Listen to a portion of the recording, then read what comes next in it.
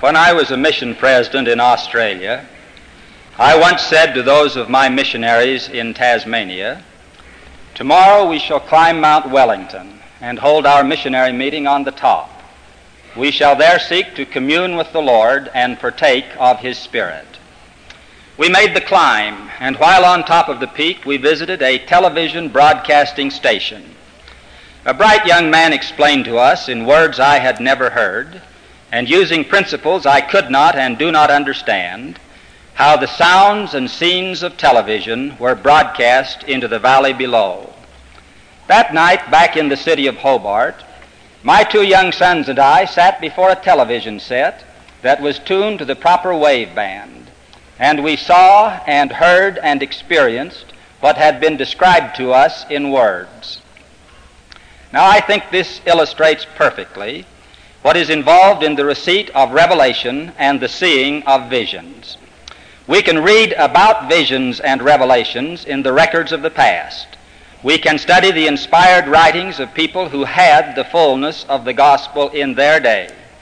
But we cannot comprehend what is involved until we see and hear and experience for ourselves.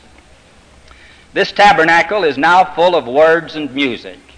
Handel's Messiah is being sung, and the world's statesmen are propagandizing their people, but we do not hear any of it. This tabernacle is full of scenes from Vietnam and Washington.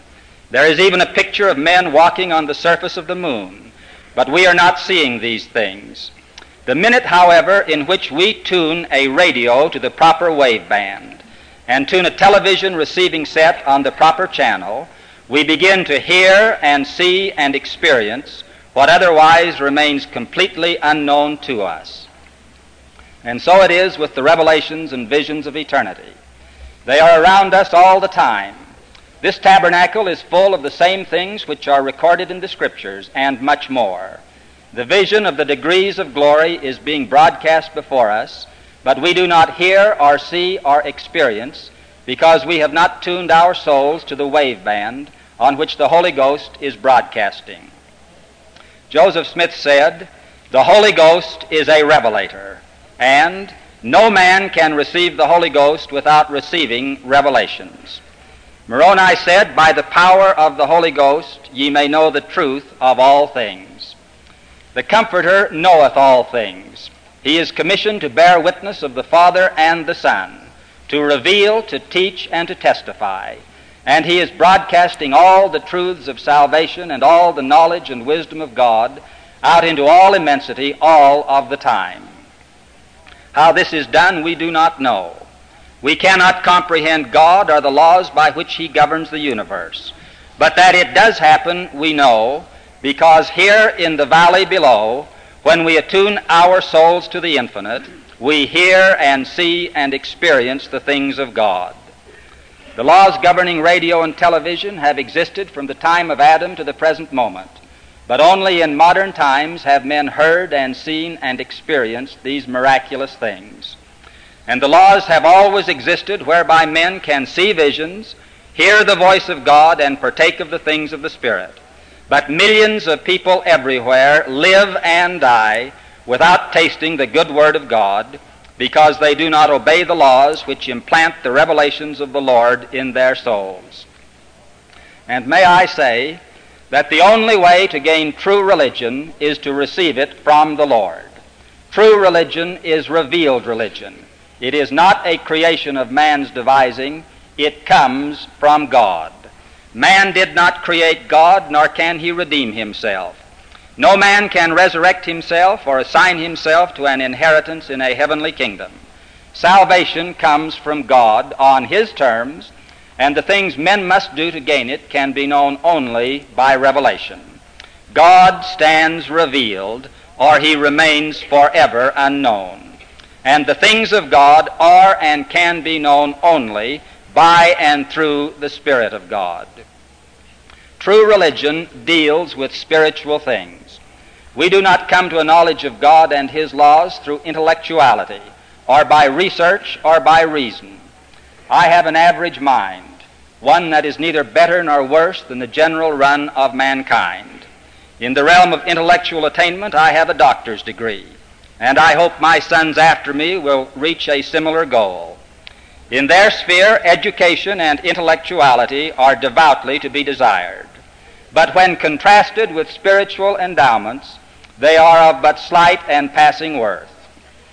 From an eternal perspective, what each of us needs is a Ph.D. in faith and righteousness. The things that will profit us everlastingly are not the power to reason, but the ability to receive revelation. Not the truths learned by study, but the knowledge gained by faith. Not what we know about the things of the world, but our knowledge of God and His laws.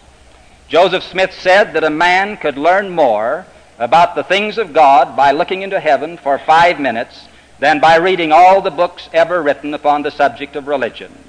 Religion is something which must be experienced. I know people who can talk endlessly about religion, but who have never had a religious experience. I know people who have written books about religion, but who have about as much spirituality as a cedar post. Their interest in gospel doctrine is to defend their own speculative views rather than to find out what the Lord thinks about whatever is involved. Their conversations and their writings are in the realm of reason and the intellect.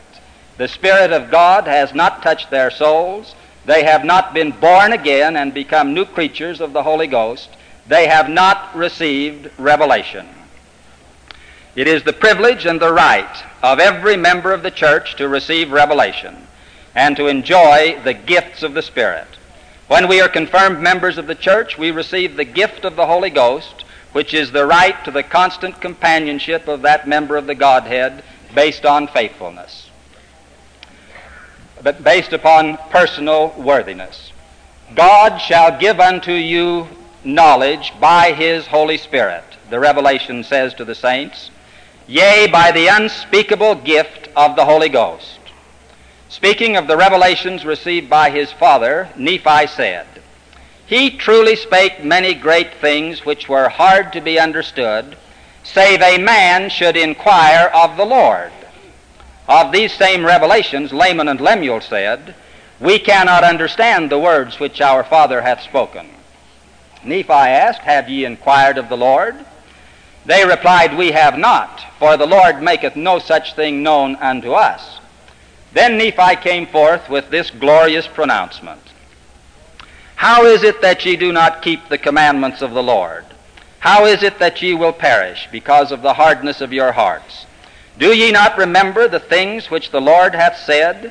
If ye will not harden your hearts, and ask me in faith, believing that ye shall receive, with diligence in keeping my commandments, surely these things shall be made known unto you. It is the right of members of the church to receive revelation.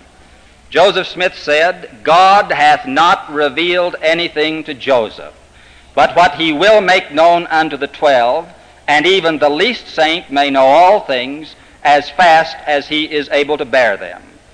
Also, it is the privilege of every elder to speak of the things of God, and could we all come together with one heart and one mind in perfect faith, the veil might as well be rent today as next week or any other time.